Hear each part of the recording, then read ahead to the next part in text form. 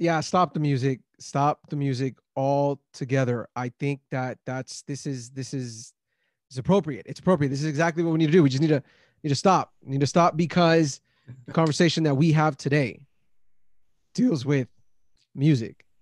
And I don't know. I have no idea what's going to happen. I really don't. But we want to say first and foremost that we're thankful that you joined and that you're connected with us. And we hope, And happy hopefully everything Sabbath, is, of course. happy Sabbath.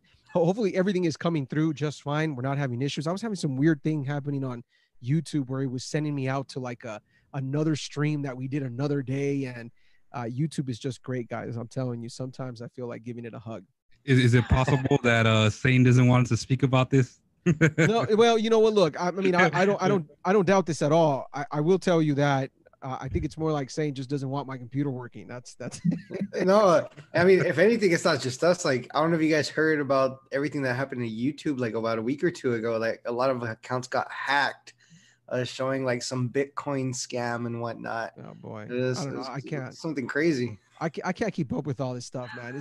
It's crazy. By the way, look, we are hoping we get through this conversation with no issues, only because the heat is crazy right now. Like it's intense, and luckily it's cloudy, which for me, I feel very blessed that it's cloudy because that means that the sunbeams aren't hitting my windows and it's not heating up the office. That being said, my goodness, it's hot. It's just, hold on. You know what's crazy though? My brother, because I'm personally not home right now, but my brother sent me a video, and it is pouring in Adelanto. It is just pouring. It's always pouring in Adelanto, bro. I just gotta let you know, man. That's my experience. It's always. It does look like it's about to rain. I'm not gonna lie. I heard some. I don't know if I heard a thunder or something. But yeah, there's thunder and lightning and all that stuff. That's funny. Towards like the mountain area. That's funny you guys mentioned that though. My cousin actually sent me a video this week. It says, you know how they make those videos. It says how it is in Arizona, and then this person takes out a pan and he gets some bacon, throws it on the floor, and literally is cooking the pieces of bacon on the floor. Like you hear it sizzling. That's how hot it is.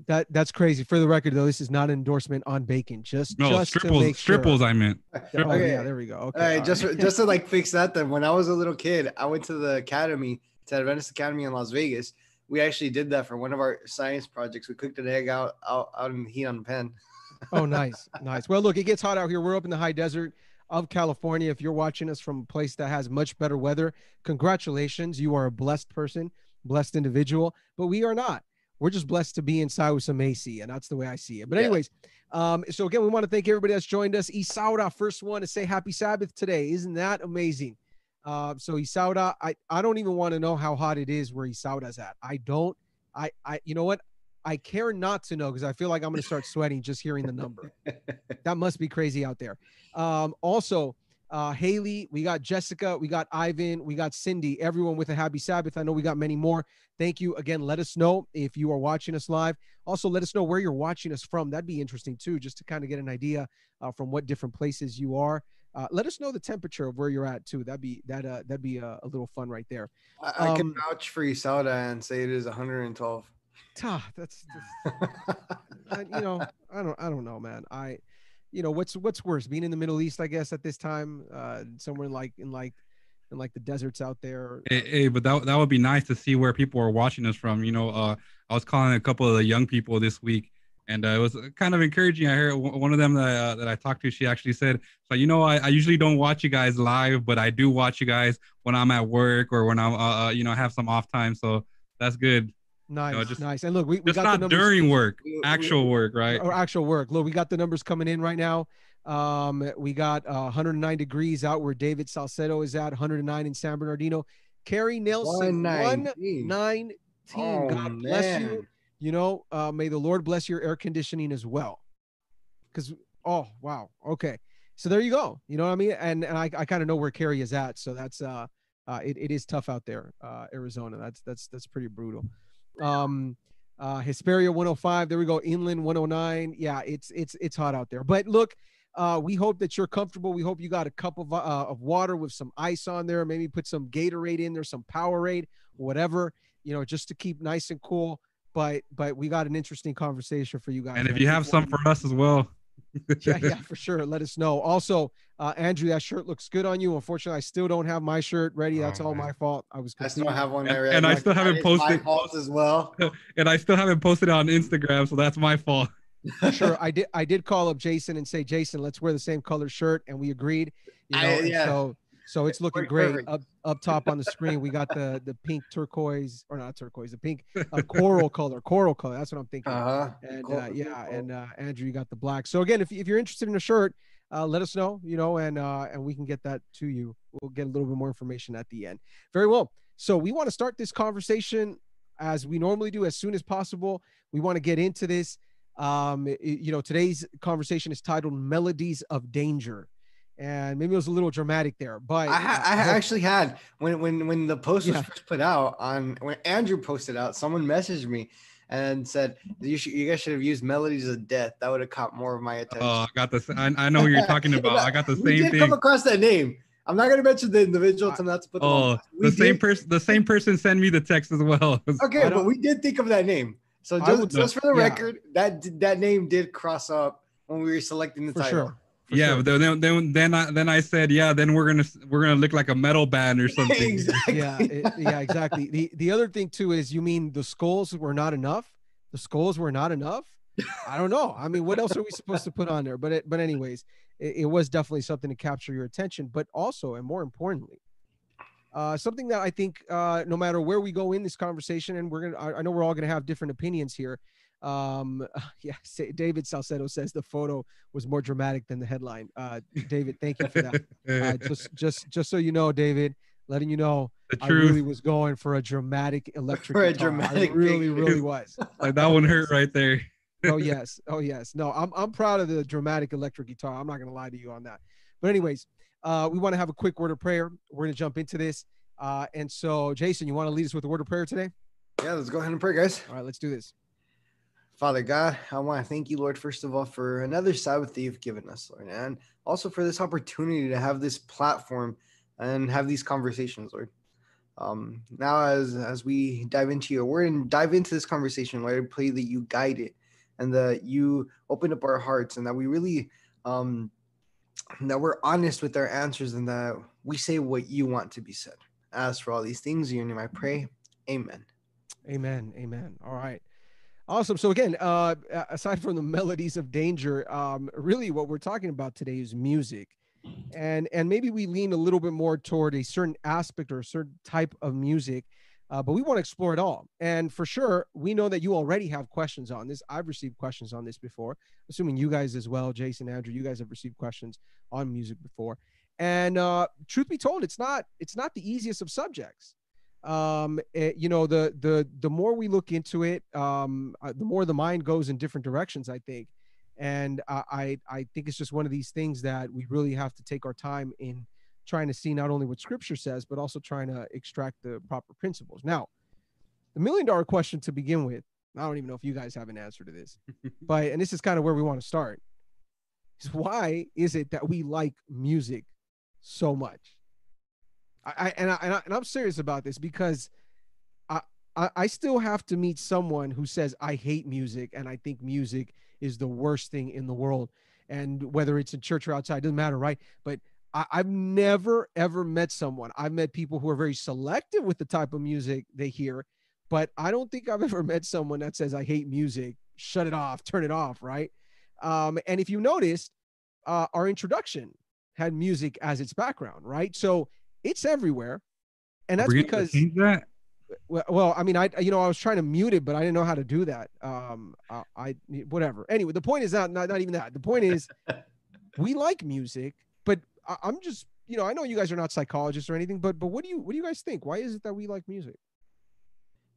To be honest, I think obviously, like you said, we're not psychologists, but it has to do something psychologically because, like, let's not even go out of the church ambience, just like within church. Like, I don't know about you, but about you guys, but like sometimes for me, when every once in a while it happens, but everybody's singing a hymn and it's a hymn everybody knows, and then out of nowhere, the piano player starts playing whatever it is, and everybody sings it a cappella. It's like it's not even just the instruments. It's Sure. the melodies that are coming out of people's voices, and it kind of in modern terms, it hits different. It feels beautiful. Like I personally feel like I feel full when it's like when there's experiences like that at church. Well, when we were going to church, that people would sing a cappella. To me, it just sounded beautiful. I liked it. Yeah, the way you said that, Jason, when we were going to church, man, it's been brutal.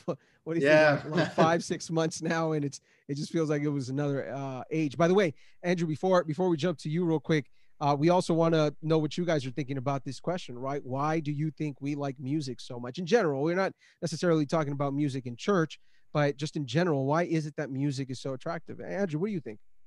I honestly don't know why my foot taps sometimes when I hear a certain song. Something about music. I'm not too sure why exactly.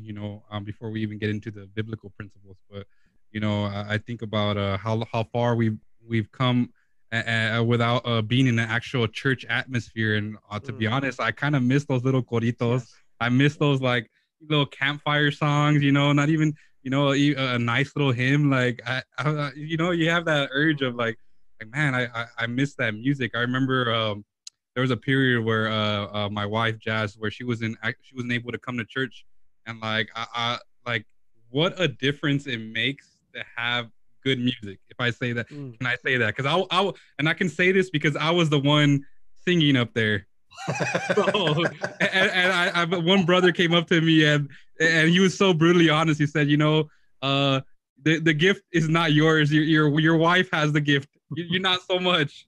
So he didn't say it in those words exactly, but I like those terms. I got the point, and I totally understand. It makes a huge difference. It felt, not having my wife there, being able to lead the songs, it felt a little bit dead, a little bit like, just something about not having music there that made it feel a certain way. So absolutely, I think music is huge. It's important, and we talked about this earlier. About our I guess our secular past, if we can put that way. But yeah, I think it's yeah, for sure. No, I agree with you guys. Look, I'm going to tell you that I think probably aside from being among my church brothers and sisters, I think the number one thing I miss about church is singing. I'm not going to lie. It's just being able to sing in a congregation.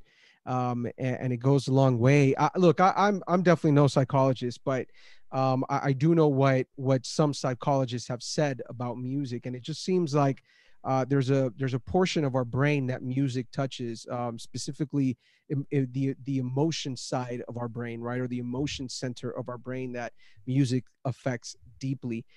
In fact, I'm going to take the words of Valerie Salimpour, who's a neuroscientist at McGill University, and she says that a single sound tone is not really pleasant in itself, right? Just like a single note.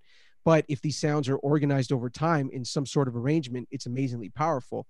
And she adds that it's a big deal because apparently dopamine, okay, and if you guys know a little bit about dopamine, this is kind of that thing that gives us the sense of pleasure, which I think will connect to what we're going to say a little bit later on. But dopamine is also what's released in anticipation for sex, during sex as well, eating as well. Sometimes Jason, all the I know how much you like food, right? And you like foodie. Trying different things. Yeah. Self-proclaimed foodie for sure. And there's a pleasure that we get out of eating that's also released when we listen to music.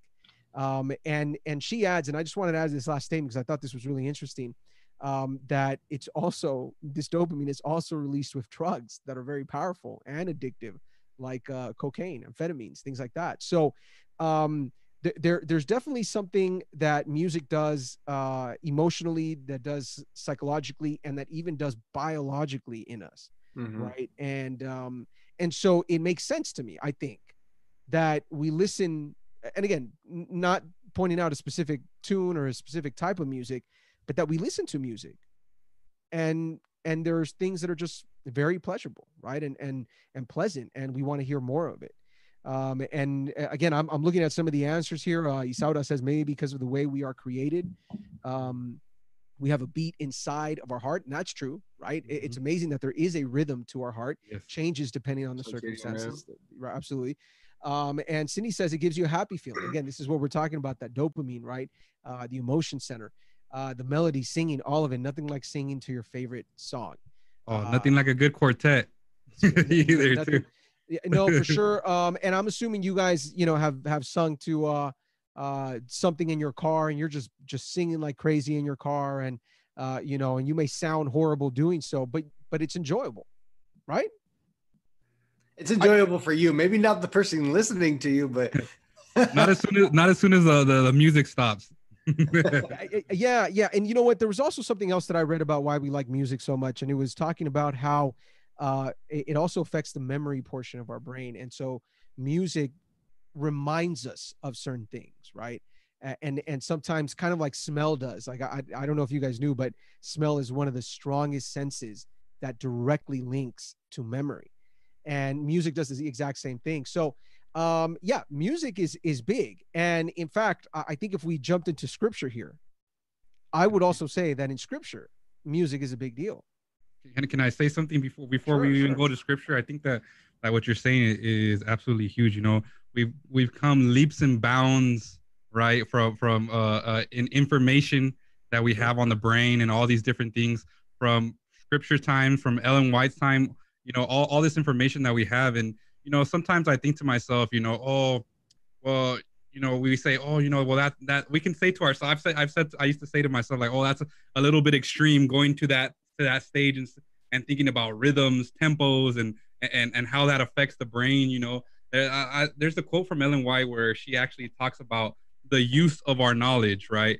Of course, we have scripture, right, as our foundation, but she talks about how if we have the technology, if we have the means, if we have that knowledge in those areas, why not use those also for the glory of God?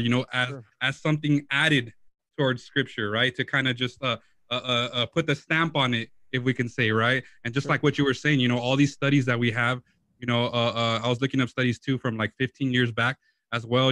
Talking about different types of sound waves, how they can create like lucid dreams and these different ways in which a sound and music can affect us. So absolutely, when we're thinking about music as it comes to what type of music we should be listening to, or these questions that we're going to get into, I don't think there is a too far when we're dealing with what God wants for us. We should be willing to strive to the highest that God wants us to strive for. Sure. Sure. You know? Yeah, absolutely. And I think ultimately that's kind of the goal, isn't it? I mean, what at least the conversation that we're trying to have, we're trying to make sure that we strive as high as possible based on what God wants. But in every aspect, this is why we've talked about so many different areas, right? And music just happens to be one of those that we are talking about now. So, Jason, I don't know if you wanted to say something. I think you did. no, yeah. And earlier when you said about music, how it affects memory, I actually say I've experimented that myself. When in college, um, I would put classical music to study. I felt more relaxed, and I honestly felt like I could soak in more, and I was just more focused on what I was reviewing as compared to not listening to classical music. So I thought, to me, it was on top of me being a musician myself. So like I understand music at a different, I could say a different level, A like deeper level. I guess you could say, I'm not qualified. I guess you could say a deeper level because I actually know like with the chords and everything, chord progressions, all of that stuff. Like, so like things like that, like they do, like I understand it perfectly when it comes to that. And then I was telling you guys during the week, even in high school, I had done an experiment on that, how musical patterns affect the heart. And it's insane how musical patterns affect the brain, and then the wavelengths the brain starts getting because of the music also affect the rhythm of the heart. And I thought that was pretty cool, and I thought it was insane that even since then, like I had learned things like that. That's interesting that you say that, because that's exactly. I actually wanted Angie on the live stream. Hopefully, she could help us, because I told Mitchell before this, like I am in no way. How would you say? I no way feel like in some areas I can speak on music, because I don't have a musical talent in my body, or bone in my body. Maybe a little bit, somewhat, but not enough to speak on that for sure. Well, you know what? Look, I've been playing music for a long time. And Angie's not here, by the way. If you guys saw me go off screen, it's because my kids are also looking for Angie. So whatever. I can't tell you where she's at right now. By the way, Martin says he's not convinced of your expertise, Jason. So I don't know. He may know something that I don't. But I've been playing music for a while. And there was always something very attractive about it. And truth be, I mean, you know, for those of you who don't know, I play the piano. I play a little bit of guitar, but I'm not, you know, it's not my thing. But I enjoy piano. With my wife, she directs choir. I help her direct the choir as well. You know, I mean, she's a director. I'm just like the assistant to the assistant of the director. But I, you know, I do my task. And we, you know, we started getting into creating music, and I wanted to share something very interesting, because as of late, especially for those of you who are members of the Inland Church or connect to our YouTube channel, we have started doing kid stories, right? And so you know, I film the kid stories, and my sister-in-law, my mother-in-law, my wife, they're all in getting the kids ready and trying to get the right shots and the, you know, the costumes and all those things. But I'm doing the filming, and then I bring it back. I do the editing, and first thing I do is just get the narration right, and then I put the visuals to the narration, but no music. And when you hear it without any music whatsoever, it just feels dry. It just feels like there's just nothing there. And this happened to me last night. I was finishing a story on Naaman and Elisha, and as soon as I put the music on there, guys, I started crying. Like literally, I started crying to the little kids acting out the story of Naaman and Elisha. It started building up, and it's just amazing how when all these things combine, right, it makes a difference. I've sat at the piano when the church is worshiping, and just a simple small tune can just change the atmosphere of a place, right? And so it's definitely powerful. It's definitely powerful. And again, just for the record, I agree with Martin. Jason, I'm not too convinced of your expertise. I'm just kidding. Not to butt in again, but that's funny that you say that. You know, it's so true when we think about like movies, right? Whether if you ever, you know, you take away the sound, you're like, you can't get your sound set up. You're looking at the movie, you're like, this is so like dry, like that's nothing going on, right? Or you know what it reminded me of recently? I don't know. I don't know if I want to expose myself, but I was watching a Laker game recently. Don't throw a stone at me, right? I was watching a Laker game recently. Are you talking about Antonio? Are you talking about Antonio not throwing a stone at you? Because I'm someone's gonna throw at. Yeah. Oh, what do you call it? So I was watching a Laker game recently, and it's so weird to see how it changes the way people play, the way people see the game with no crowds on there. You have, you know, it's just. I was telling my brothers like, oh, I almost don't, you know, feel like I want to watch the games. It just doesn't feel like it's real. Like it's just it takes away from the whole experience, and it's crazy how sound or you know makes a huge difference in all that. Like back to that, like me this week watching some of the soccer games this week, it just looks weird, like hearing just the whistle and the ref talking, and then in spurts they put like the crowd that's there, or like sounds of the crowd being there, and it changes the ambience. And just in high school when I used to be in marching band, we used to sometimes play for the pep rallies at the basketball games, and even that, like I felt like even that, like if when we were playing certain songs, it would like change the I guess you could say the emotional status of like some of the players, like especially like if the team was like losing or if the team was like going up, it would like pump them up even more and whatnot. Yeah, it makes a huge difference. So let's jump into this in regards to scripture. What does the Bible say about music, or does the Bible even say anything about music? I kind of want to start this off just because you guys know me. I always try to go back to the very, very beginning. And it's interesting because the very first instance that we have of music in scripture is I think it's Jubal, if I'm not mistaken, because his brother's name is Jabal. But Jubal, who was a descendant of Cain, was known to be the father of those who play the harp and the flute. But that's about it, right? That's all you see in the book of Genesis. And really, it seems like the very first instance that we have of music being played or something related to music is the Song of Moses.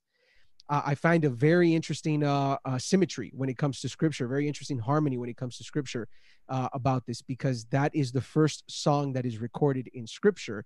The Song of Moses in the book of Revelation actually turns out to be the very last song recorded in scripture as well. So there's just this kind of beautiful harmony, right, when it comes to song in scripture. Also, I just want to remind you guys, there is an entire hymnal in scripture, the book of Psalms, right? And in essentially that was the hymnal of back then. Historically, we know that. Aside from that, you get a lot of other instances where individuals do sing at the temple. Jesus and his disciples sang, and we get a lot of praise going on in the book of Revelation at the very end. So Scripture is all. I mean, Scripture just mentions song in many different places, many shapes. But perhaps our question is, more than anything, what does the Bible say about music as opposed to what type of music it mentions? So what do you guys think about that? Yeah, actually, I guess I'll start off. I usually go into a lot of the scripture, but I wanted to lay out some principles, and that's kind of what I feel like we always do, and especially what we want to do here. We don't want to say, oh, this is what we're saying, but what the scriptures say. And I'll start off one of the ones that I want to start off with, because I heard someone once say, it's like, oh, why is it a big deal? What music I listen to? Does God really care about the music I listen to, the smallest minute things? And it reminds me of 1 Corinthians 10:31, where it says, therefore, whether you eat or drink or whatever you do all to the glory of God, right? And we think as something as simple as eating, but we think of the health message. Think of something as drink, something as simple as drinking, but even that, God wants us to take his word into account, or what he thinks. So when we think about music, or we think about the smallest things, we can't say, oh, what would God think? I don't think God would care about what I do in this, but the Bible clearly says that whatever we do, right, we have to think about God and what he would want us to do in this situation, right? But I want to actually take us to probably one of the most common ones when we're talking about music, right, which is found in 1 Samuel 16:23, right? We just a little bit of context, if you guys know that at this point, the king Saul has been rejected as king, and it's been taken away and given to David, right? Actually, I'm thinking of the wrong Bible verse. This is actually when David is chosen to go play for Saul, right? Because the spirit, right, that he has, right, being rejected. It says in 1 Samuel 16:23, it says, and so it was whenever the spirit from God was upon Saul, that David would take a harp and play it with his hand. Then Saul would become refreshed and well, and the distressing spirit would depart from him. So there's a couple points that I want to take from here. When we're talking about why is music such a big deal in scripture, if we think about what David is doing here, he's, first of all, and maybe this is of significance, we can talk about this later, right? He's playing a harp, right? And we can say, well, could a drum have done the same thing? Could a flute or what other instrument could have done the same thing? Or was it how he played it? And we can get into all those things, right? But it says David would take a harp and play it with his hand. So at this point, we know that there are no words to what's going on. It's just music, because he's playing with his hand. It says, then Saul would become refreshed and well, and the distressing spirit, right, the demon, we could say, would depart from him. So just building on this right from the get-go, and we say, why is music such a big deal? If we can see that someone like David, who was playing the harp with his hand, no words, just music itself, that demons would flee from Saul, could we then say that it's possible that a certain way of playing, or maybe a certain instrument, or we can get into this later, right, would be able to also bring in demons if played a certain way? What do you guys think? Yeah, I would, for the record, I would push back just on the instrument part. Okay. Because if I'm going to take the instrument biblically, I got to go back to Jubal, who was the father of those who played the harp. And Jubal was a descendant of Cain, and we know that that's the line that pushes and fights against the people of God.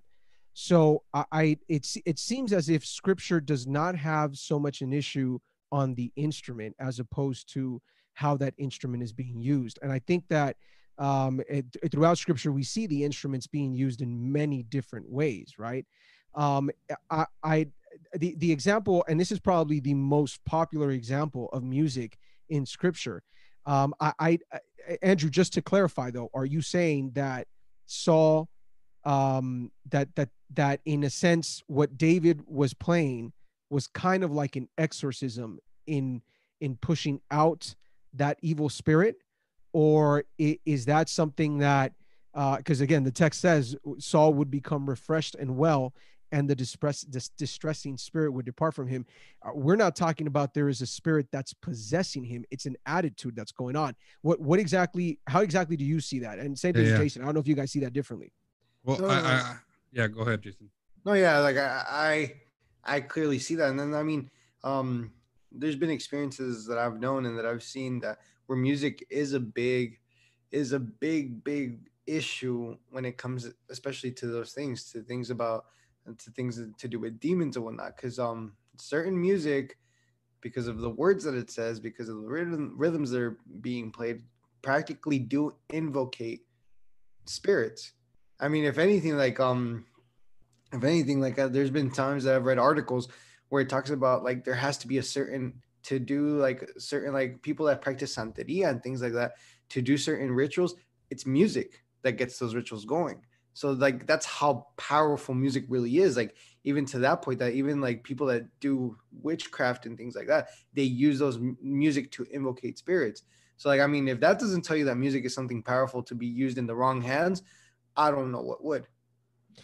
But just to clarify though, Jason, on your point, Andrew, I'll get back to you because my question is just simply, do you guys see that text talking about an evil spirit possessing Saul? We got to be careful with that too, because it says when the spirit of God was upon Saul, right? Or is it that spirit is figurative language of an attitude, of a feeling that's going on at that moment within Saul?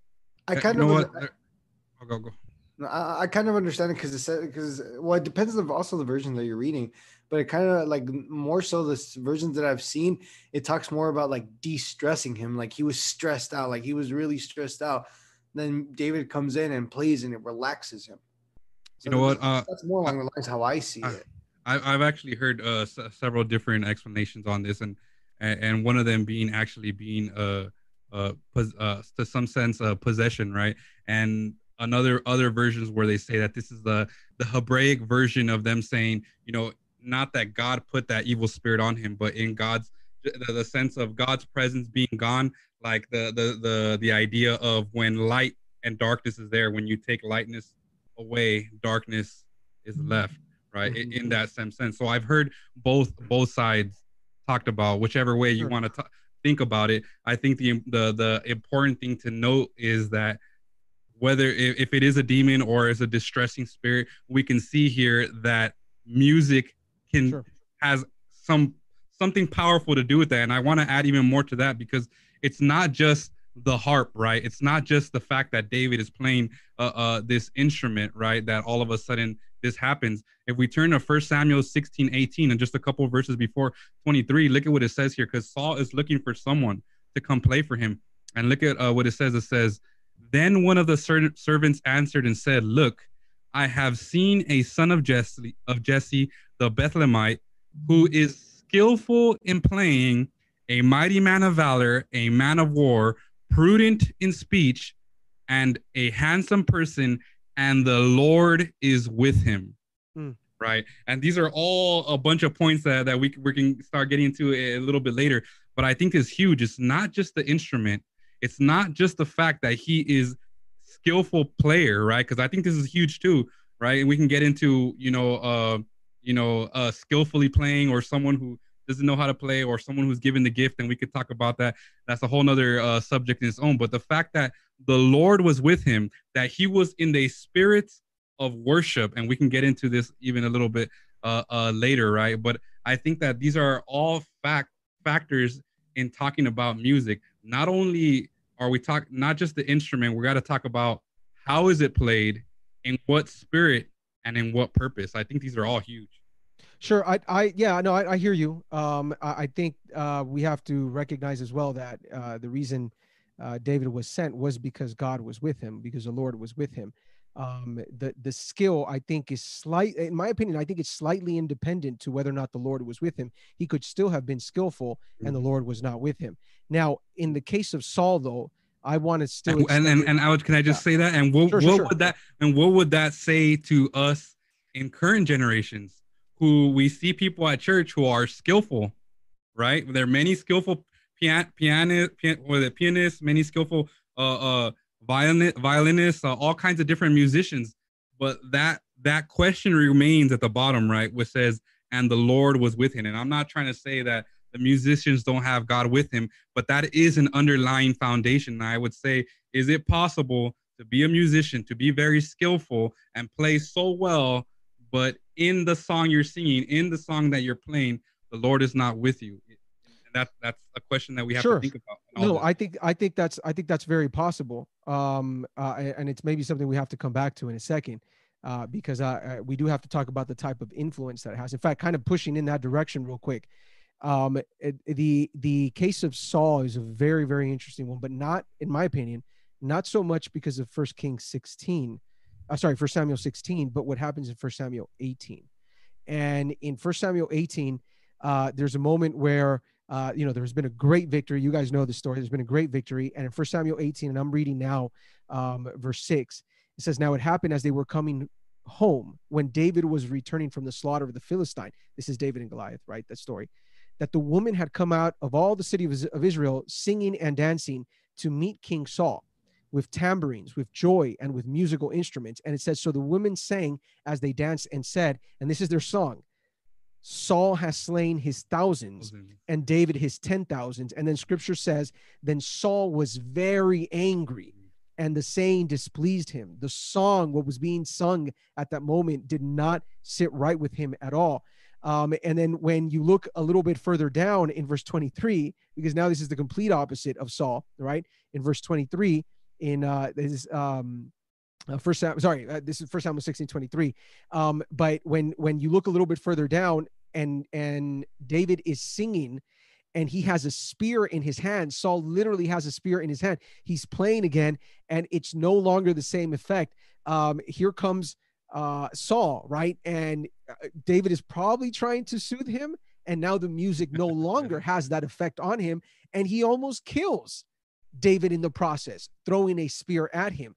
And so it tells me, in the case of Saul, poor Saul, we pick on him, but unfortunately his story is in scripture.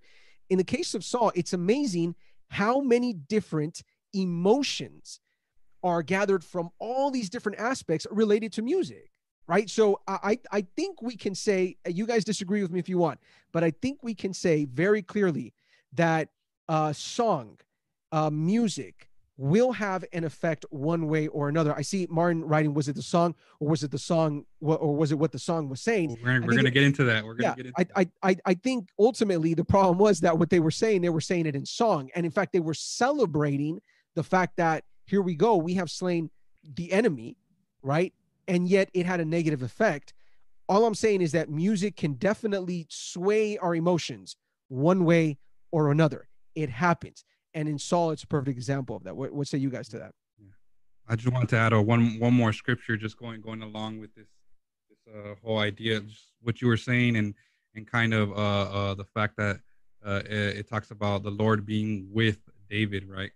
In Ephesians 5:17-19, it says, "Therefore, do not be unwise, but understand what the will of the Lord is, and do not be drunk with wine, in which is dissipation, but be filled with the Spirit." When it says, "Speaking to one another in psalms and hymns and spiritual songs, singing and making melody in your heart to the Lord," right? So it's not just music. It's not just the words. There is a worship experience when we're thinking about this that has to be present, right? That melody in our heart that allows us to be filled with the Spirit. And maybe in talking about Saul, maybe it was something that wasn't happening at that time with Saul, even though David was trying to appease him, it wasn't there, and that goes to show that just because you have the right music with the right lyrics, with the right everything, it's possible to be completely numb and deaf to it, if our spirit is not in the right place. Yeah. Can I ask you guys something? I'm just curious about this. I'm wondering if, because this is my firm belief when it comes to scripture, I don't see clear-cut instruction on how music should work, how music should sound, also what type of instruments should or should not be played. I don't see that. I feel like when we're talking about music, we have to kind of grab the principles that scripture teaches on many other things, right? And say we need to apply this to scripture as well. I mean, to music as well. But I don't see clear instruction. Like I don't see when you play music at church, this is how it must go. There is no scripture at all that says that. Do you guys see something different? Am I missing something there?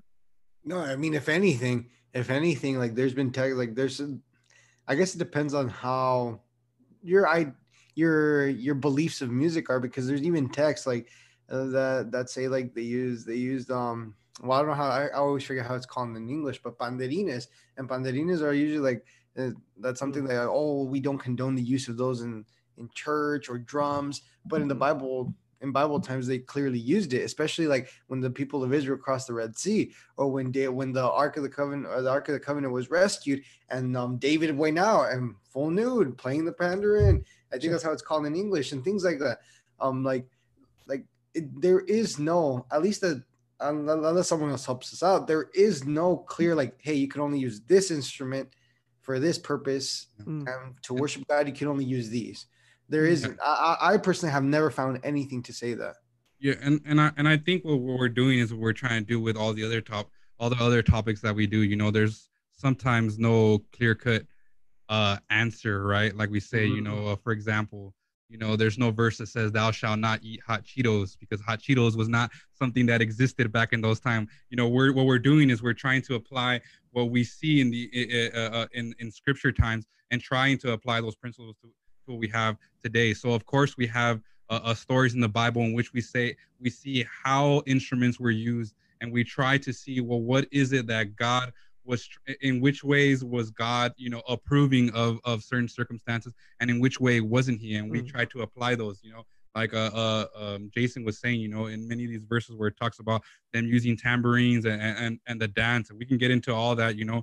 And I went into that study too as well, you know, how many of those instances were actually from victories, right? These weren't times where they were dancing or using the drums somewhere in the sanctuary or in the temple, right? These were all places where there was a victory. Like there is a time and place for these things, right? And that's what I'm sure we'll get into. But it's noticing all these different events and trying to extract that. That's the best we can do at best. You know, I don't, like we said, there's no, you know, clear cut.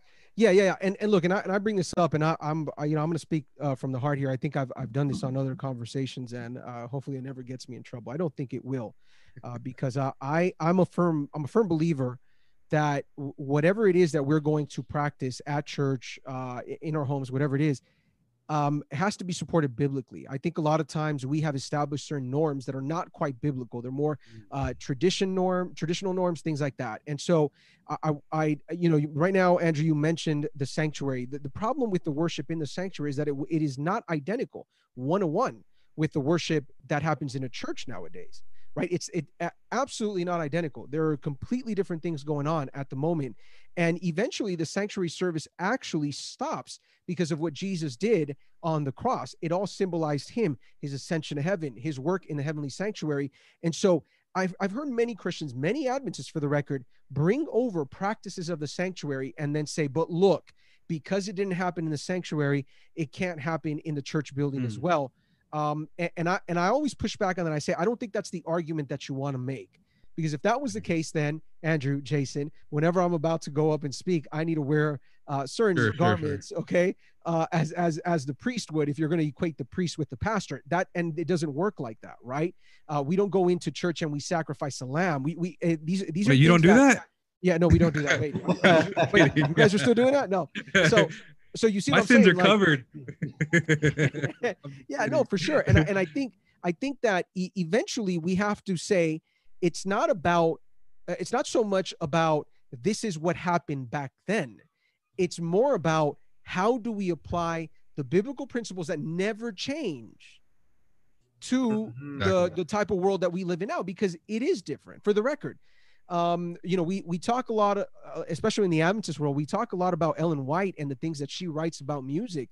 We got to admit, though, music back then, okay, and what was considered forbidden in church back then is what is considered ultra conservative now, right? And so you say, well, wait a minute, we can't go back to Ellen White's time. That's not physically possible to do. So then we have to say, hey, let's grab, although there is no prescribed formula for this is how you play inside of a church, or this is the type of music you should listen to in your car.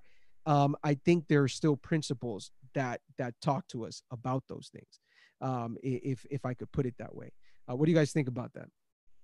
No, that's something that's huge, especially the whole traditions part. I think that's very, very huge, because traditions, it's not something that's from God. If it's not biblically supported, it's not something that's from God. And Mitch and myself have gone off and had very extensive conversations about certain things that we practice out of the music realm that we practice in church today. That's like, dude, that's traditional. If anything, that's take that from Catholicism type of things, you know? So we have to be very, very careful when we start saying things, oh, this is allowed, this isn't allowed. If it's not biblically supported, don't say it's allowed or it's not allowed. We're Christians. We base ourselves off the Bible, what the Bible teaches us. And if it's something that you made up, it could be something that's completely wrong if it's not biblically supported. Yeah, I'm telling you, I'm all for the biblical support. I really believe that. Go ahead, Andrew. No, I just wanted to say, absolutely, that's what we try to do. We try to, just bring over the principles, and I think that's the hard part that we have to try to deal with, right? When we're talking about contemporary music, and we're not going to get into this right now, but I think a lot of us get scared, even from the conservative side, when we hear the word contemporary music, right, and all the connotations that bring along with it. But I just want to read you guys the definition. It says living or occurring at the same time. So when we look at the definition itself, I don't think that there's anything wrong with that itself. Music that is occurring from at the same time. It's like you said, it's how we apply these principles, and I think we're going to get into it in a little bit. But yeah. No. Let's go there, because I got a question for you guys, and I think this is one of those questions that I have no idea what you guys are going to say. But let's just for a second here ask the question about secular music. Okay, so let's step away a little bit from the realm of church, right, and church music, or the music that is used in church. And now let's talk about secular music. And my question is, can Christians, not maybe should, I think that's too strong, but can Christians listen to secular music? Okay. And I want to hear what you guys think about that, because I think a lot of us have that question, right? Can we listen to secular music? Well, can or should we? No, can. Because I think we can listen to whatever we want if we want to, but should we listen to some of these things? And I think it goes back to the question, when we're talking about secular music, does music have a purpose? First of all, is there a reason for music? Was there an intention for music? If there's no intention, just like when we talk about marriage, right, which is what's happening right now, marriage is a free-for-all. Everybody invents their version of marriage, sex outside the marriage, and we can go on and I think when we think about music, we sometimes feel like it's so low on the totem pole for us that God doesn't really have an opinion on it, that God doesn't have a purpose for it. And I want to get into that a little bit, but anyways, we're talking about secular music, right? Should we listen to secular music? Then the question becomes, well, is it I believe Martin mentioned this question: is it the music or is it the lyrics that we should be looking at? And is it possible to have a bad lyric? I would say a bad mute. Like I think we can all conclude that if a song has bad bad music and bad lyrics, we probably shouldn't be listening to that as a Christian, right? I would assume. Yeah. Right. Yeah. I would agree with you. If a song is talking about sex, drugs, and all these different things, or a song is talking about satanic and gruesome and all these things, right? We're talking about the extremes of what do you call it, rap music, and the extremes of the rock and roll lifestyle, right? Where we have these, sex, drugs, alcohol, women, and all these things. I think we can conclude, I would hope, that as a Christian, we should not be listening to this type of music, right? But I guess that becomes, is it just the music? Is it just the lyrics? or is it the music as well? And if you were to ask me, I think it's both, right? Just earlier we were talking about how David, just with it said his hand played the harp. It didn't say he sang, just had an effect. So I think it's important for us to look at both the music, the melody, and for us to look at the lyrics, right? Now the question then becomes, because we start to look at, or we say, okay, we have the two extremes. We have rock and roll, rap, and all these extremes, right? What about positive music? What we would say positive music, that doesn't have a harmful melody or doesn't seem so harmful. That's pretty neutral, right? Maybe a casual romantic song. You know, what do you guys think? Hold on, I got 1 Corinthians 10:23, and I mentioned this verse to you guys, and I think this verse like is really gonna guide like an answer to this question. And it says, all things are lawful, but not all things are beneficial. All things are lawful, but not all things are constructive and edifying. I think that verse really hits the spot. Like, okay, like, yeah, if you want to listen to certain type of music, go for it. Like, there's nothing there. The Bible doesn't say you can't listen to it, but is it going to be beneficial for you? Is it going to be beneficial for your salvation? Is it going to be constructive? And is it going to edify you to get closer to Christ? That's when it comes to music, I feel like that text just really summarizes it when we're trying to figure out what music to listen to and what not to listen to. It just really hits that on point, because it tells us like, okay, look, if it's not going to get me closer to Christ, why am I listening to it? Can I give a definition for edify for those of the hearers out there? I looked this up already. Edify means to instruct or improve morally or intellectually. So is this going to instruct us or improve us morally, heavenward, or intellectually, right? And I want to add to this too, because we see, how would you say, we see a song that has a good melody, right? And we say it has a good melody and good lyrics, and we're like, okay, right? And we're talking about we're still talking about secular music, so I'll wait for that. Mitch, you have anything you want to say? I wanted to finish and hear what you were going to say. No, because I was going to start jumping into Christian music and all that. Sure. Yeah, look. So look, I like definitions, and I think the definitions are important. And the issue, I think, oftentimes is that whenever we talk about secular music, we immediately put secular music in the evil because it has nothing to do with religion or church or God.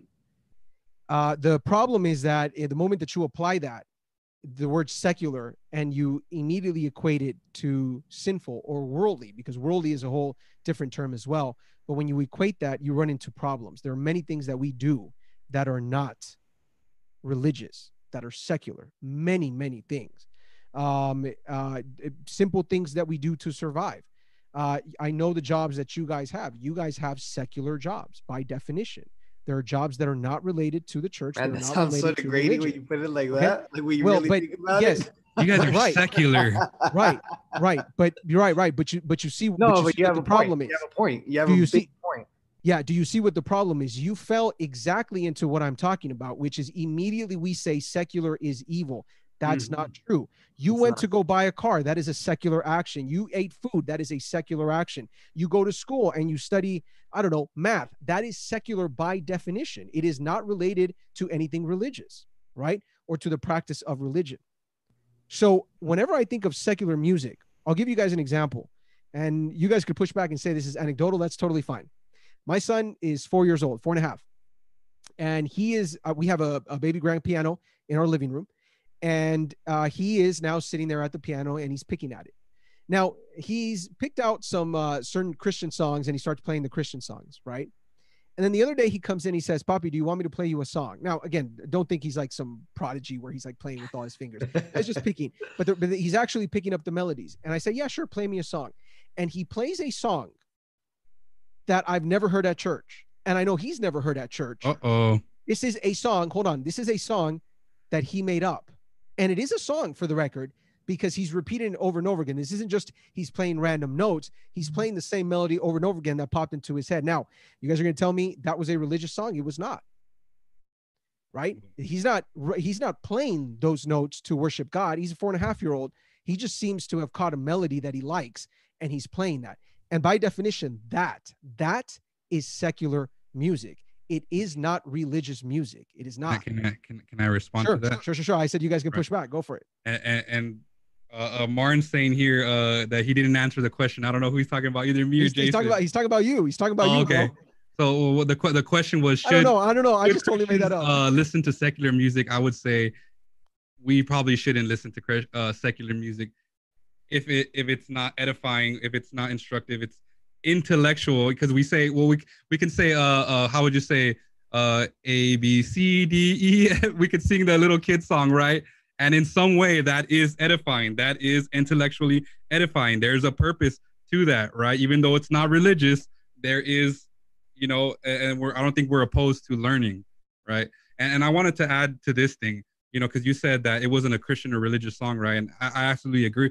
I do believe that there are melodies that are secular, that there is nothing wrong with those melodies. If we look at some of the music and some of the hymns that were actually derived from secular melodies that were there in the past, that were even played in the bars at times, where they took the melody and they added Christian lyrics to it. Now, This is where I wanted Angie's expertise or someone with this expertise, because I was actually looking into this, right? There are melodies that are acceptable. It's when we get into the, how would you say it, the abuse of certain factors in the melody, whether it be rhythm, whether it be tempo, whether it be, we were talking about syncopades and all that stuff. Like, I'm not like this music genius or anything but like that, so I wanted someone to kind of give me a little bit more on that, right? But I think the how would you say it? The standard is there, and we see it through the Bible. We see it through Ellen White, where we talk about temperance in all things. And I'm going to bring up a verse on temperance later, right? Sure. But and this is, I think, huge when we're thinking about the melodies that we're choosing, right? Because all of a sudden you have a song that abuses the drums or the beat, and is dum dum dum dum dum, and it almost takes away from what it was supposed to be, and it's taken you somewhere else, right? You abuse the tempo, the speed, and all these different things are factors. And I think that it is possible to have a secular melody that has nothing wrong with it, and that we can put Christian lyrics on it and it be fine. I don't think that is an issue. Yeah. Okay. So wait. So the question was, how did Martin saying I went around it? How did I go around it? Okay. Because the question was, if I'm not mistaken, Martin, correct me if I'm wrong. The question was, is it wrong for us, or can we as Christians listen to secular music? Right. I said we shouldn't. You say we shouldn't. But I say we shouldn't if it's not edifying. If it's not, Here's the thing, though. I just say we should do it along the parameters of what the text says that I had read, but also what's wrong with me listening to a romantic song and then being like, oh, I actually have a statement from Ellen White telling my significant other, man, this song makes me think about you, it reminds me of you, I love you. I personally don't think there's nothing wrong with it, but it is a secular song. And this is the abuse of this is where I go. I don't think that it's wrong to listen to per se.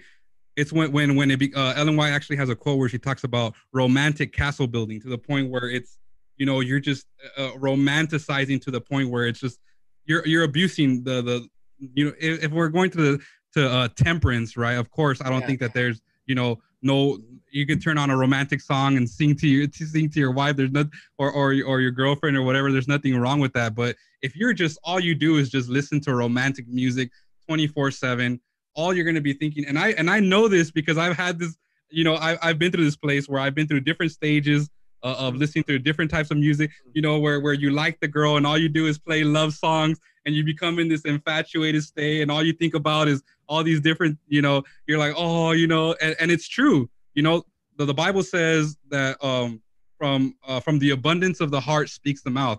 That which we consume ultimately, even if it's good or it's not so edifying, it's also ultimately going to come out. So yes, if we listen to secular music that's not necessarily bad, but all of a sudden if we consume that all the time, then it takes away from our spirituality. It takes away from the time we could be spending with God.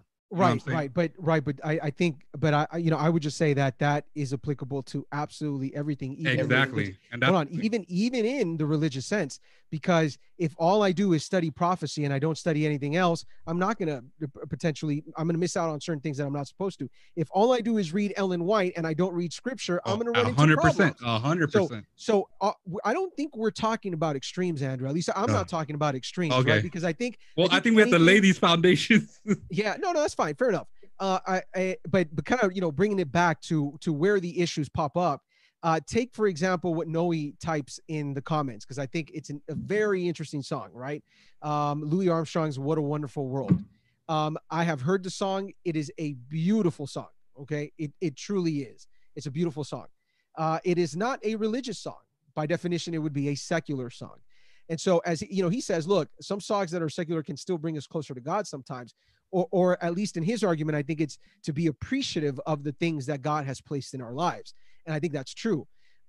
We have to consider, especially what Jason is saying with the romantic songs. We have to consider that we have an entire book in Scripture that is basically a song between lovers, right? And you could even go as far to say it has a lot of secular themes within that book. Right. But the big challenge with this, and this is where I think I would draw a line, right, is that when you read the book Song of Solomon's, there is no doubt a description underlaying. Sure, no, but I was gonna say there's a description of what some would argue is true love between a husband and a wife, and all the elements of that. Because it isn't just, a lot of times we make an emphasis on the Songs of Solomon. We make an emphasis on, look at the sexual imagery that's in there. But that's actually not the majority of the book. That's actually a minority portion of what is there. And can I add also, I think it would be an underlying foundation of God's love for us. So it isn't just a secular purpose just to have a secular thing, words there. I think there is a purpose to it, to show, of course, how a love between a man and a woman, but how that is reflected in our relationship between us and God. And I would use another example of that, right? The whole secular, because I do agree there are some songs, like there's a song, I don't know if you guys ever heard it, "I Will Be Here." I don't remember who sings it. That song is speaking about a loved one, but you can use that. I've heard it. I honestly first thought it was a song, a religious song about God, until I found out, that's actually a romantic song about a man and a woman. So I think that absolutely there are secular songs that, you can have that the underlaying, I'm saying, that double. Sure. That makes sense. And this is where I wanted to get to. So I'm gonna push you guys on an answer here. So the answer would be yes, Christians can listen to secular songs, but right, and then we would have to fill in that statement afterwards. or put an asterisk on there. Big asterisk. I was gonna say the following. I think that we would end up drawing a line, going back to what you were saying, Andrew, in that there are songs that I think, and maybe I'm taking an extreme, but the problem is that it's so popular nowadays that I don't think it's an extreme anymore. There are so many songs out there that are not about true and pure love. For example, using that and talking within that context, right? True and pure love between a husband and a wife, but are now more about simply having sex with a bunch of different other people, right? And or objectifying women, or glorifying the life of someone who is single and is bedding a bunch of different people, or the consumption of drugs and alcohol, which we had said, and I think we all agree that eventually you draw a line and you say music can be music. Fine, remove for a second whatever background music is going on, but for a fact, there is absolutely no doubt, okay, that a song that glorifies the things that Scripture clearly tells us is wrong should not be listened to by a Christian. I would say there is no doubt about that. There's no doubt. I want to kind of add something to, as we're pushing to continue.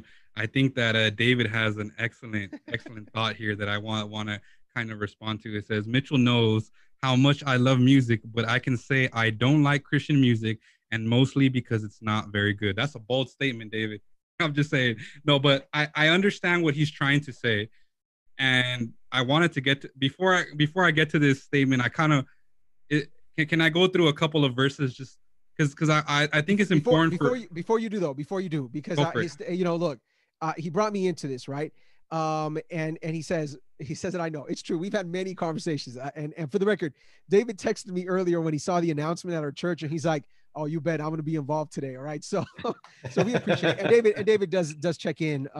Sometimes I know he doesn't comment, sometimes he can't because of his kids, but I know he's always connecting. Anyways, we've talked about the issue of music, and I think I just, because I know it's not part of our conversation, but he brings up an important point. Let me tell you something. There are many, many good musicians within our church, but a lot of times they are called to, or called may be the wrong word, but eventually they are influenced to use those talents in a direction that does not worship God. And I am frustrated. I will tell you the truth. I am frustrated with the quality of Christian music today, because truth be told, much of Christian music today is really bad. Okay. It's really bad. And it's almost like we've fallen into like second-rate musicians, right? And I think though, and this is where I'm gonna say something that may not sit well with people, but I think in part the issue is the church, in that we have restricted so much what is about music. Okay, I've been through the conversations in church boards where we're talking about we should not sing anything except for whatever is in the hymnal. And so you know what happened when the new hymnal in the Adventist church switched and added more songs? Huge controversy. Why a huge controversy? Because how could you add to what is already established? Only that is good, nothing else. And that, I feel, is very dangerous because it limits our ability to be creative within church. Again, are there parameters? For sure. But I think that has stopped our creativity in many, many different ways.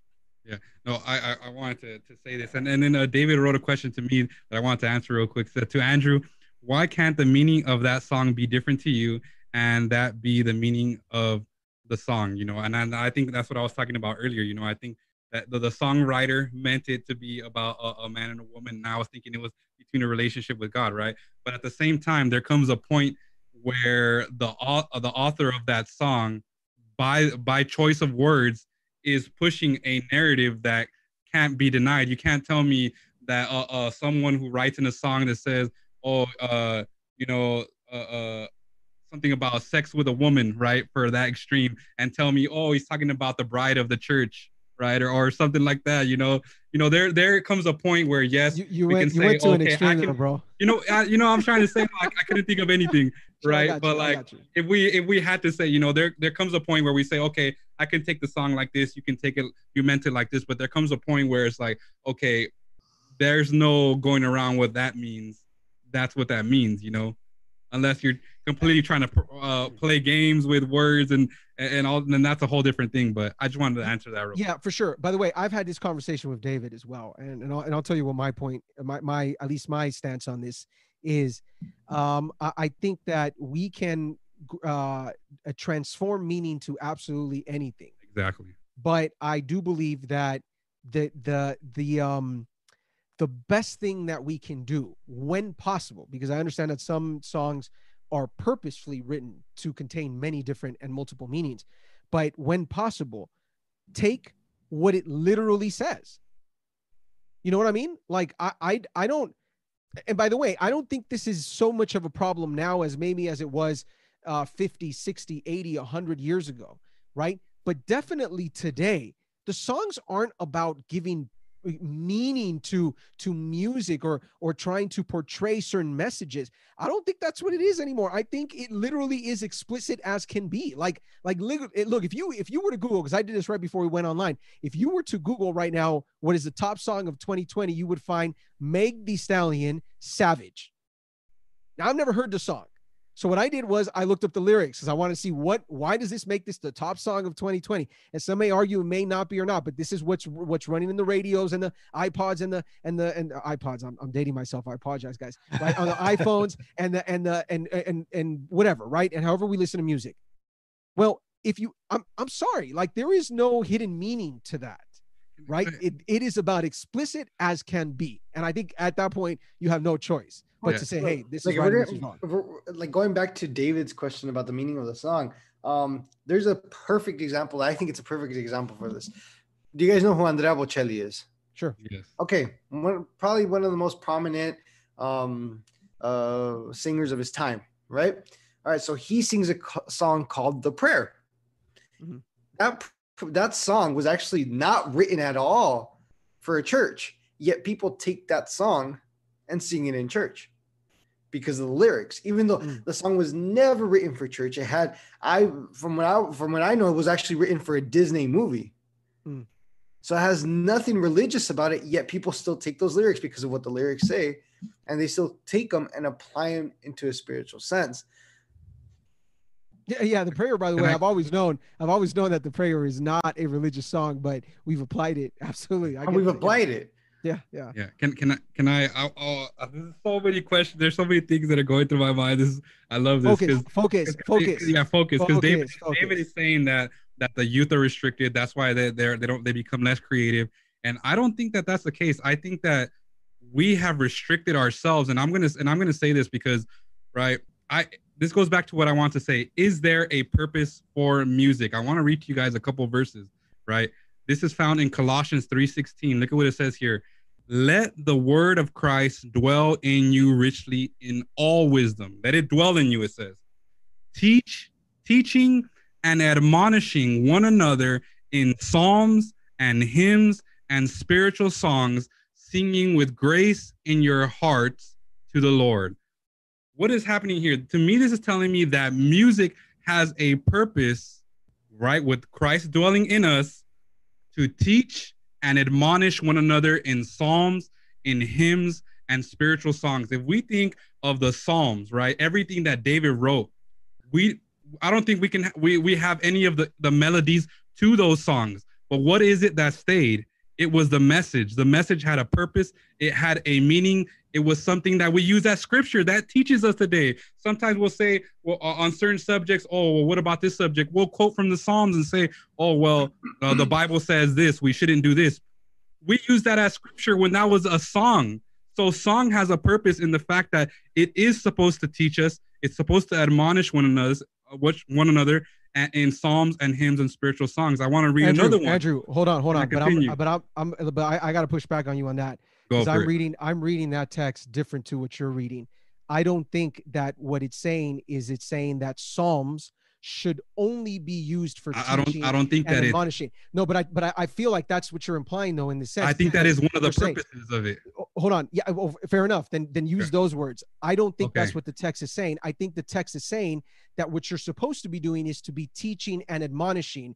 And what you could use to teach and admonish is psalms and hymns and spiritual songs. And that's the purpose we see in Psalms. Hold on. Because here's the thing. This is what I would ask you about Colossians 3:16. Tell me what's the difference between a spiritual song and a psalm, because he does identify both. What is the difference between a psalm, a hymn, and a spiritual song?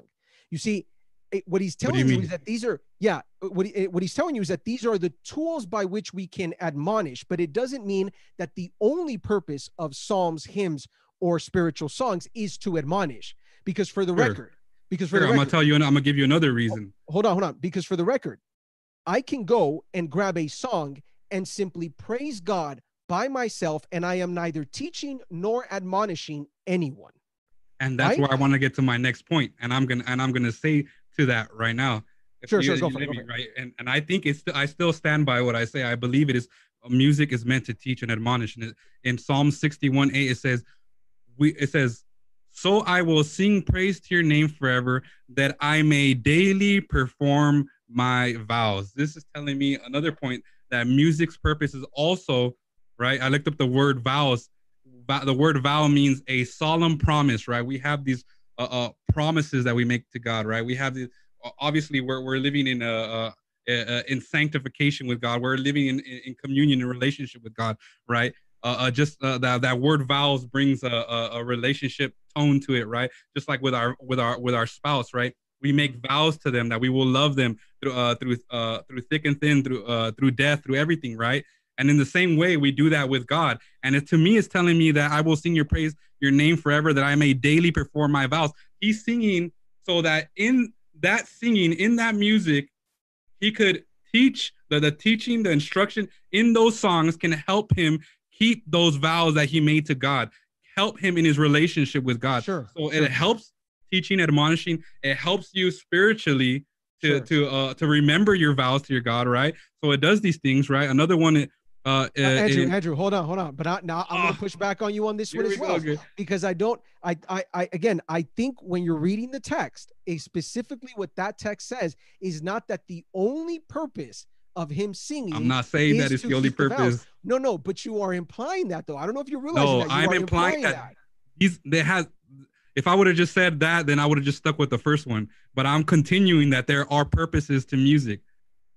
Many purposes to music. Do not disagree with that. But here's the thing. Okay, you talked about vows, and we already read where it talked about teaching and admonishing. If I am playing an instrumental piece at church, yes. What am I teaching? What am I admonishing? And what vows am I declaring? And that's where we talked about the music separate from the lyrics and why it's so important, right? No. Temperance and all those things. Hold on. But I'm gonna pin you on this question, brother, because I love you, man. Because I love you. I'm gonna pin you. Here's you know what? There was a moment in my life where I said I don't think any instrumental piece should be played at church. I'm telling you this, okay? Okay. And the example came from when a young man went up to play the trumpet, not Jason, because I know he plays the trombone. Okay, but the trumpet. Okay, you play the trumpet too, Jason? I don't know if you play the trumpet. No, never. Okay. Never. Anyways, I never got so into he goes up to play the trumpet at church. Say, okay, well, now we have a special song by so and so. He goes up and he starts playing. I've never heard the melody of the song. I have no idea what he's playing. He didn't say a single word about what this song is about. And I said, well, what was the purpose of that? Right? Yeah. Now, this was me about 15 years ago. And I was thinking to myself, wait a minute, maybe instrumental music has no place in church. I don't think we would go to that extreme.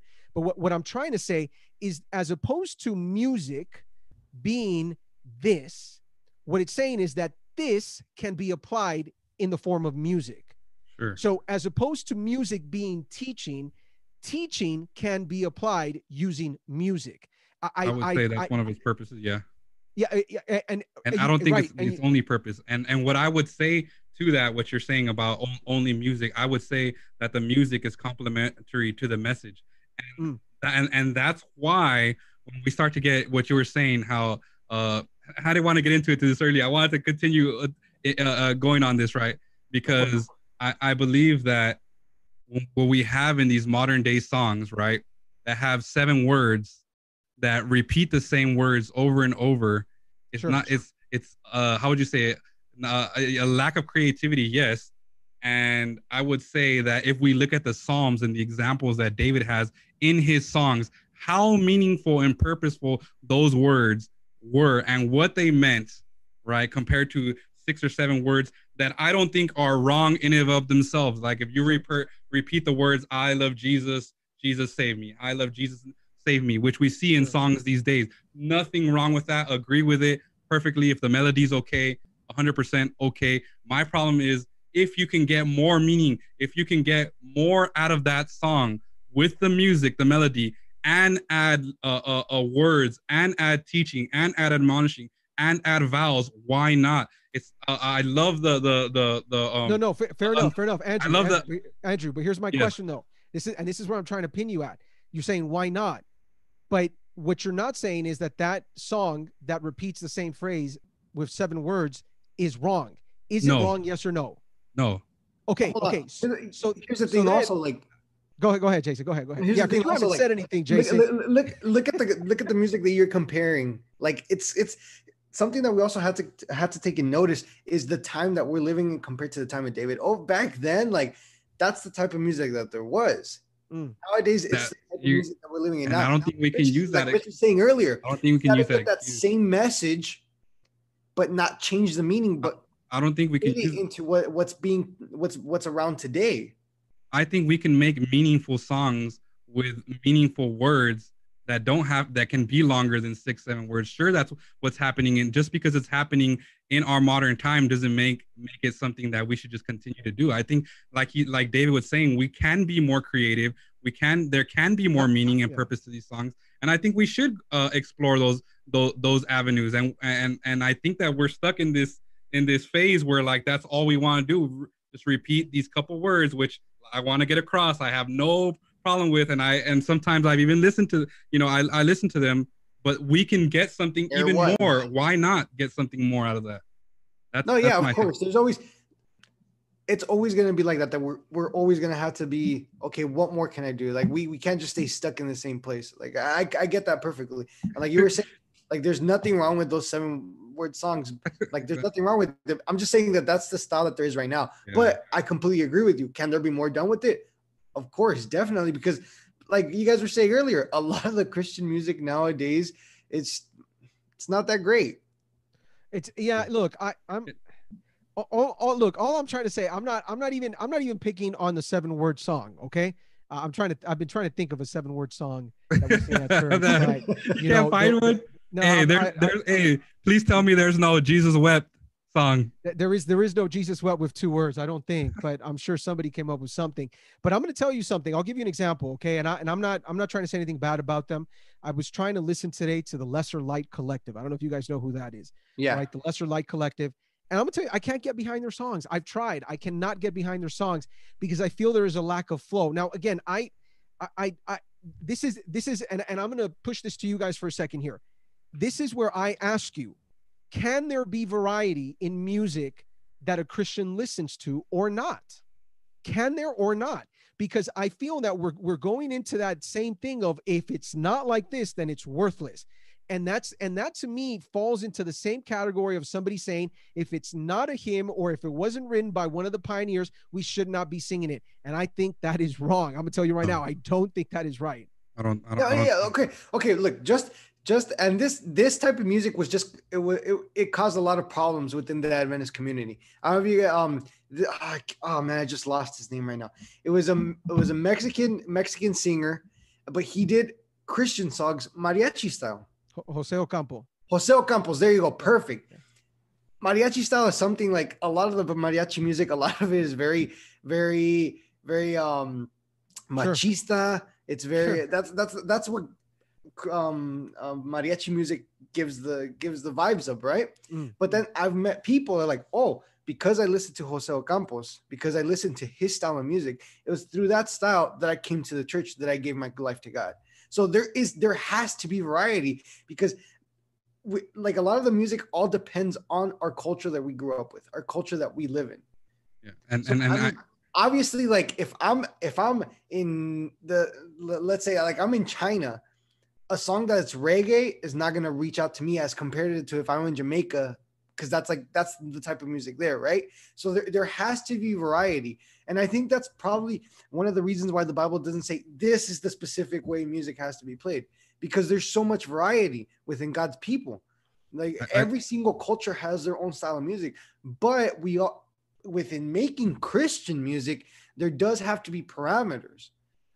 I think, man, I want to clear up so much, and I don't think that there should be one song that everybody should sing. I 100% agree with variety, but I think that in that these principles transcend even culture and all those things, because they're just like how, and I was listening to Doug Batchelor, and I think he makes a great point.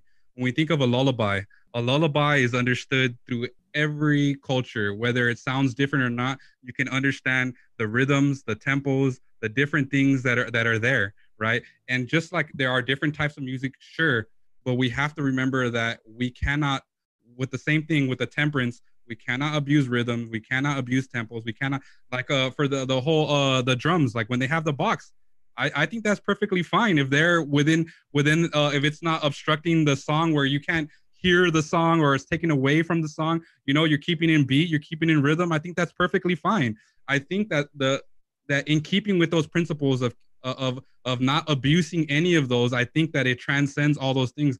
And going back to another point that I want to make, that I thought he made a perfect illustration to what I was saying, that if we can get more out of a song, then why not? He talks about, I don't know if you guys ever heard him say 7-Eleven's music, or the 7-Eleven song, right? The idea that you can go get groceries at 7-Eleven, but you're gonna pay a steep price for that. Usually you go where? To Costco, Stater Brothers, Winco, whatever, because that's where you're supposed to buy groceries. Can you buy groceries at 7-Eleven? Sure, but it's not the ideal place. In the same way with music, it's just like a 7-Eleven song. Yes, there's seven words in the song and they're meaningful, sure. They mean, and there's nothing wrong with that song. It has a good melody. But if you can get more meaning, like David does with the Psalms, and add a nice melody that's within the non-abuse of all these different parameters with a variety, then why not? I think it's a great analogy to that. No, yeah, I'm look, but I'm with you. I understand what you're saying. My issue is that why do we have to add a but to that? Why is it that we can't have both? You see, that's my issue, and this is the thing that I have consistently found illogical in the way that we look at not what you're saying, but in the way that we apply that rule to our churches. We'll say something like, "Hey, ese corito no dice nada," but for somebody that can actually say a lot. Sure. I mean, do we not teach our children to sing "Yes, Jesus loves me" like 15 times in one song? Like, yeah, literally, the chorus says, "Yes, Jesus loves me. Yes, Jesus loves me. Yes, Jesus loves me. The Bible tells me so." Now, is it not? Hold on. Is it not what we call a corito, right? And again, I know all of a sudden maybe somebody doesn't understand that term, but this is the term. I don't even know how you translate that to English. Whatever. It's corrido. It's corrido.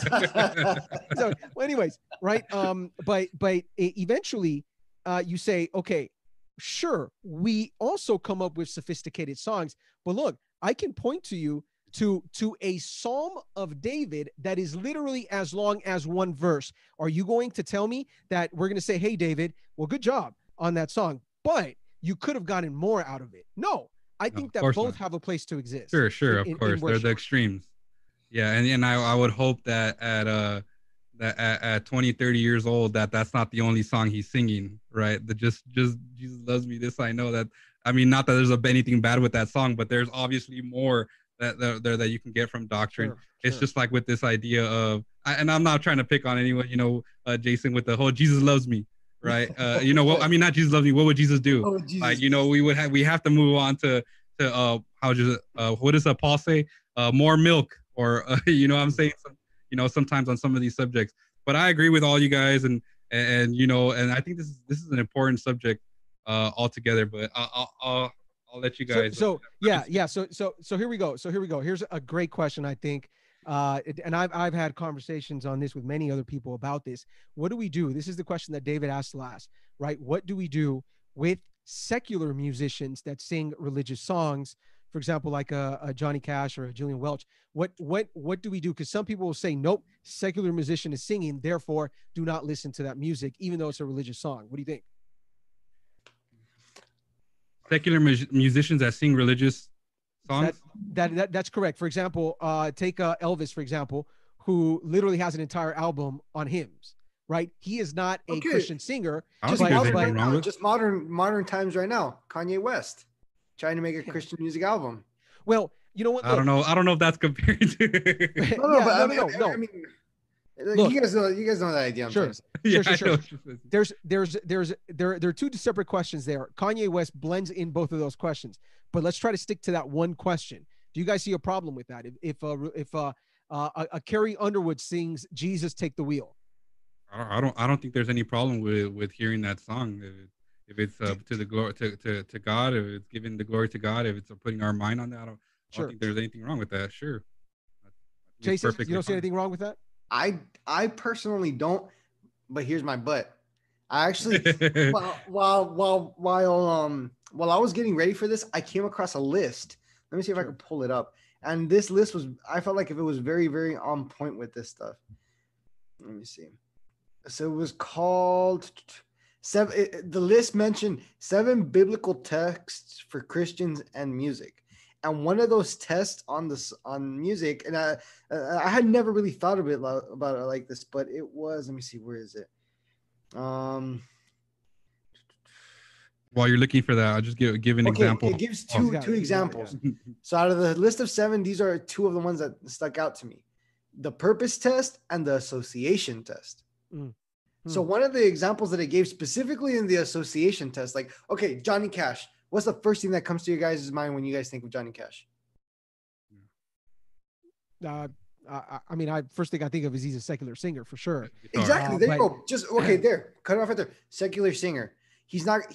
So like when you listen to that song, like it doesn't really like I don't know if you about you guys, but like at least like there is a Johnny Cash song where it talks about like Lord coming for the sinners, whatnot. I've heard it before. Mm-hmm. I don't necessarily get.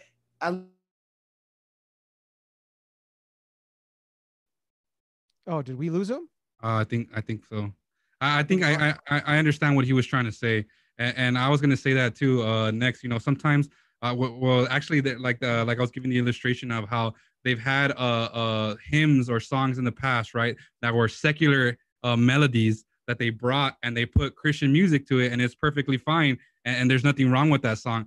But there comes a point where, like Jason was saying right here, where if there is so much negative association with that singer or with that song that it's still at this in our time brings our mind to that, then that's when I would say all of a sudden, okay, maybe we shouldn't listen to that.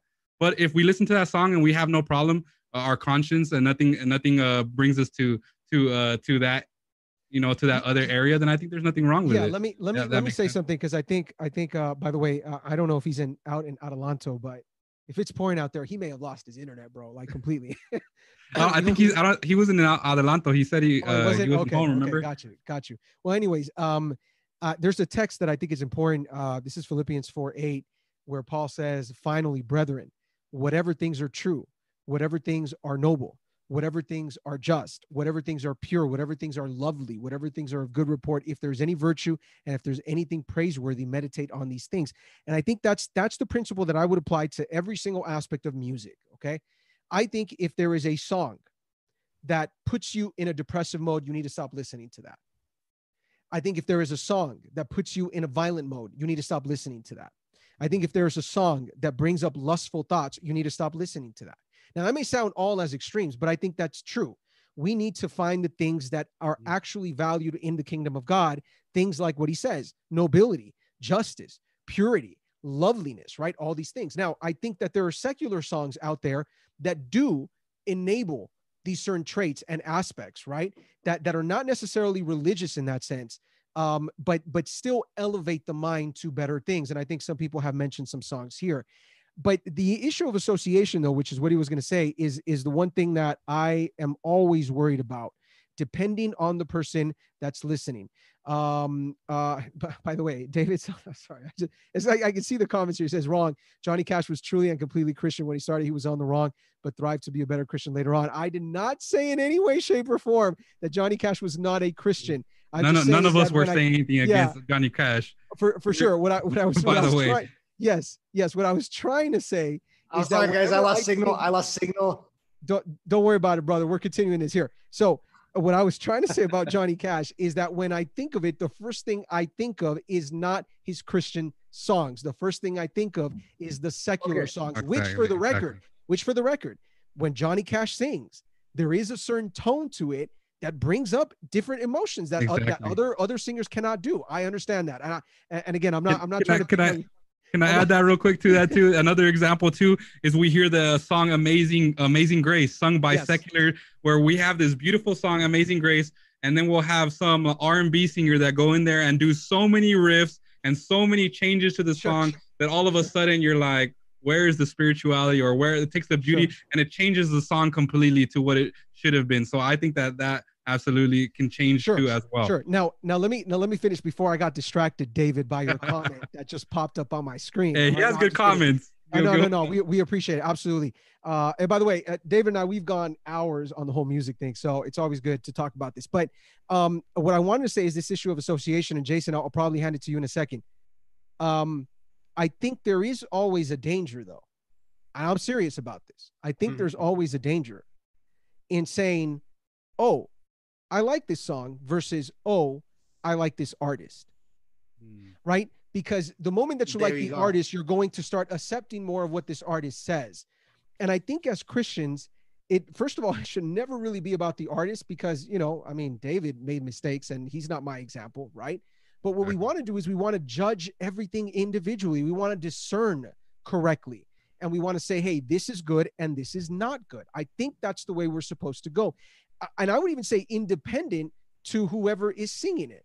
I would still argue that there are some rhythms and some beats and certain types of songs that are not conducive to Christian living. That being said, though, assuming that it is, I think you got to judge things individually. I really do. I don't think you can group things immediately all over the place. That's my it's just like with politics. You don't do that. You don't, this is the politician we're going to follow because I like him. No, every individual bill, as we were saying. But anyway, that's correct. Yeah, Jason, go ahead. No, yeah, exactly. And like when it comes back to the whole association thing, like I thought it was interesting because the guy that wrote this article spoke to some pastors that were from Jamaica, Mm. and the pastors like completely agreed that there should be varieties of music in the church, different varieties, but in their churches specifically, something they would not want to play, that they would not try not to let play, is reggae, because reggae, at least reggae, like legit reggae, not just everybody listening to Bob Marley type of reggae, like legit reggae, it's known really just for drugs. That's all it's really known for. Mm.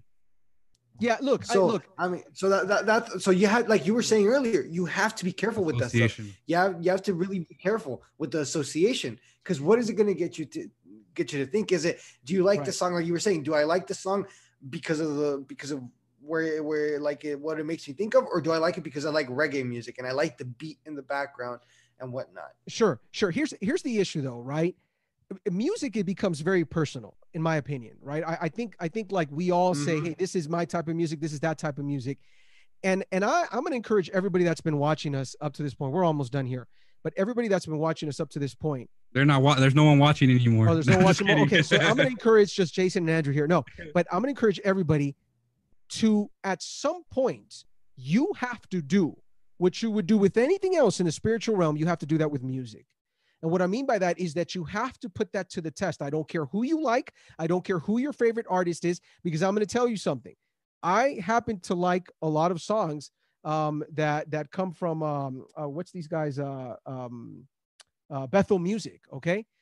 There are some songs that I really enjoy, but just because Bethel Music has songs that I really enjoy doesn't mean I accept everything from Bethel Music.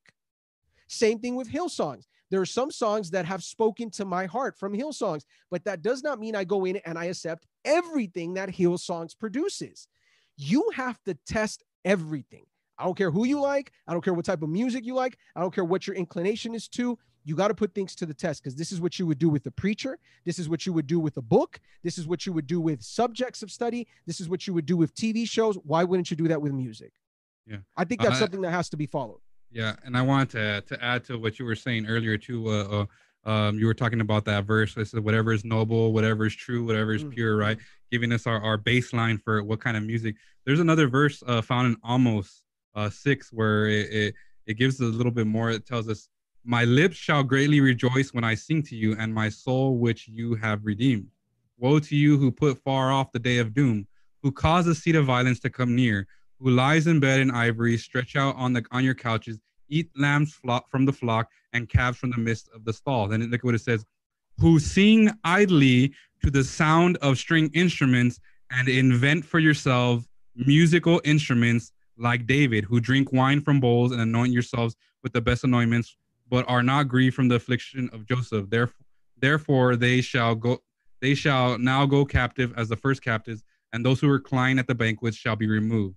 In essence, what it's saying here is, who sing idly to the sound of string instruments and invent for yourselves musical instruments like David. In essence, what they're saying, there was musicians in that time who were like David. The Bible says, that we were reading earlier, that David was skillful in his craft. There was artists in that time when this verse is being written that were skillful just like David, but it says, who sing idly to the sound of string music, unlike David. While David was very calculated over the choirs, over his music, over his state of worship, these men sang idly to the sound of string instruments, which is telling me it's possible to be very skilled artists and have this amazing talent, but if you sing idly, if you sing without purpose, if your song doesn't have meaning, if it does not point us in some way to God, then that music is not acceptable. I agree, guys. We have to wrap it up. There was this comment coming in from Jasmine, who, again, we hope all goes well in the soon-to-be birth of your son, Andrew. But she writes that my sisters and I started to sing together at a very young age. Some people at church would ask us, why not change our music to more upbeat music to attract more youth? Now, I don't want to address the comment, but I do want to ask all of you who are watching us right now if it would be beneficial, because we've talked a lot about secular music, I think, today, but if it would be beneficial for us to talk about worship music now, right? Music within the church. What do you think? If you think you want us to have that conversation on another Sabbath, let us know. And that way we can start making plans for that. But I want to finish with a quick quote, guys. I kind of just want to finish with something that Ellen White writes, and just, as a form of conclusion here. She writes, this is in Education 167 and 168. She says, the history of the songs of the Bible is full of suggestions as to the uses and benefits of music and song. Music is often perverted to serve purposes of evil, and it thus becomes one of the most alluring agencies of temptation. But, she says, rightly employed, it is a precious gift of God, designed to uplift the thoughts to high and noble themes, to inspire and elevate the soul. And that last phrase to me, I think we are all in agreement with that, right? That at the end, whatever ends up enabling those higher thoughts, right? The noble themes of Scripture, the things that inspire us, the things that reach our soul and make us better, I think that is what God wants us to do, right? Sure, there may be variety, there may be talks about all these different things, but for sure, that's what God wants in our lives for everything, for that matter, not just music. Last word, Andrew. Last word, Jason. Real quick, we got to wrap this up. Last thing I'll say is I pulled these acronym for music from I forgot what Adventist page. They sing music as well.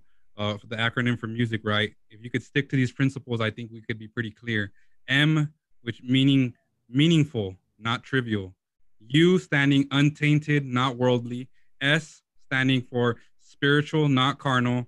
I, just like Mitchell was saying, inspired, right? As Ellen White puts it, not degrading. And C, clear, not confusing or disguised. Awesome. Appreciate that, Andrew. Jason, last word. To me, it would just be whatever music that it is that you're listening to, guys, just put it through a filter. Put it through a filter. That's it. Put it through a filter and see if it be even Christian music that you're listening to itself. Put that through a filter. Even though it has the label Christian, doesn't mean that's something that's made to edify. So whatever it is, just put it through a filter and see if it really aligns with things that you believe in, and see if, like, I don't want to say the phrase, but like, say it, bro. Say it. No, hey, that's not the phrase. That's not the phrase that I want to say. But it's like, would Jesus enjoy that music with you? Really? What would Jesus enjoy? What would Jesus enjoy? There we go. I like it. There we go. So very quickly, we're going to wrap it up. I do want to share something with everybody that is on our chat live. On behalf of Inland Spanish SDA Church, I'm sending you an article. There's a link to an article on the chat that is the Seventh-day official statement on the philosophy of music. I think it's very important. It's got some principles there, something we can't go over right now, but something for you to read, take a look at, meditate upon. Maybe when we do part 2 on worship music. I see one individual say part 2. I don't know if you guys want us to talk about worship music, but if you do, definitely let us know. And I want to just address before we pray, Gina, I think, had a great idea. She said, can you guys share your playlist on Instagram? And for the record, I think this is a challenge. I think a lot of young people are like, well, what music can I listen to? I think we're going to do an effort this week to share some of the things that we're listening to. Well, except for Andrew, because Andrew doesn't listen to any music, I think. Oh, why you gotta say that, man? Hey, that's not true. And David Salcedo, he said, last word, Christian music isn't good. And I would respond to David in the way he responded to me. Wrong. Christian music is awesome. No, I'm just kidding, bro. I'm kidding. Anyways, hey, we all have our own opinion. Yeah, absolutely. And again, Christian music, we always have to include the hymns as well, right? And because there's a huge variety of things, and I think that there are some hymns that are incredible. Search them, look for them, right? And I think same thing with many music that's not in the hymnal. I think there are a lot of things we can learn. Guys, we got to wrap it up. We're going to have a quick word of prayer. Andrew, you want to lead us? Yeah, let's bow our heads. Dear Lord and Heavenly Father, Lord, we just come once again asking that as your humble servants, Lord, that you were able to use us this afternoon, Lord. We're just so thankful that you bring these topics to us. You know, these are not by any stretch of the imagination easy, and they seem like they get harder and harder, but these are the questions that not only the youth, but we all have, Lord. And ultimately, we just want to bring these questions to you. And sometimes it's hard. If we are honest with ourselves, we like music. It's something that speaks to our nature, speaks to our spirit, Lord.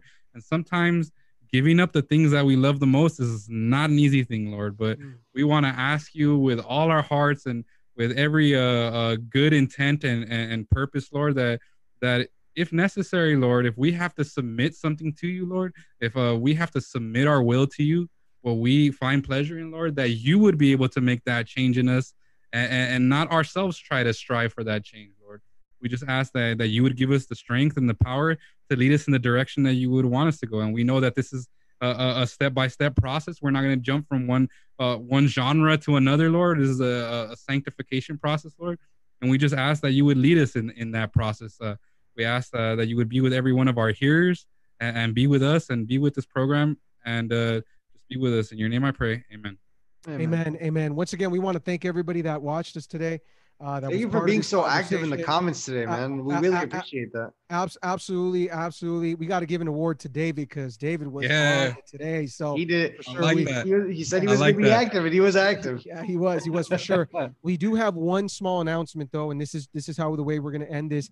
Obviously, keep an eye out on our Instagram account. If you're interested in the church, let us know.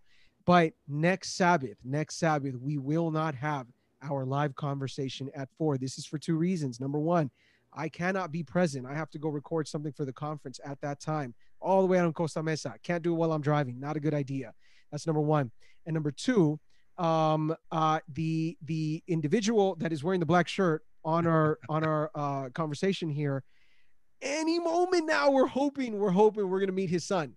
And that means that, we want to make sure that the preparation and all the things that come with trying to get ready for something like this, taking off his shoulders at the moment, and he's able to focus on something very important. I ask that you pray for Andrew, but next Sabbath, we're not going to have a live conversation, but keep an eye out on our Instagram. We're going to be reaching out to you guys in different ways through this time, and hopefully in 2 weeks, we'll be back.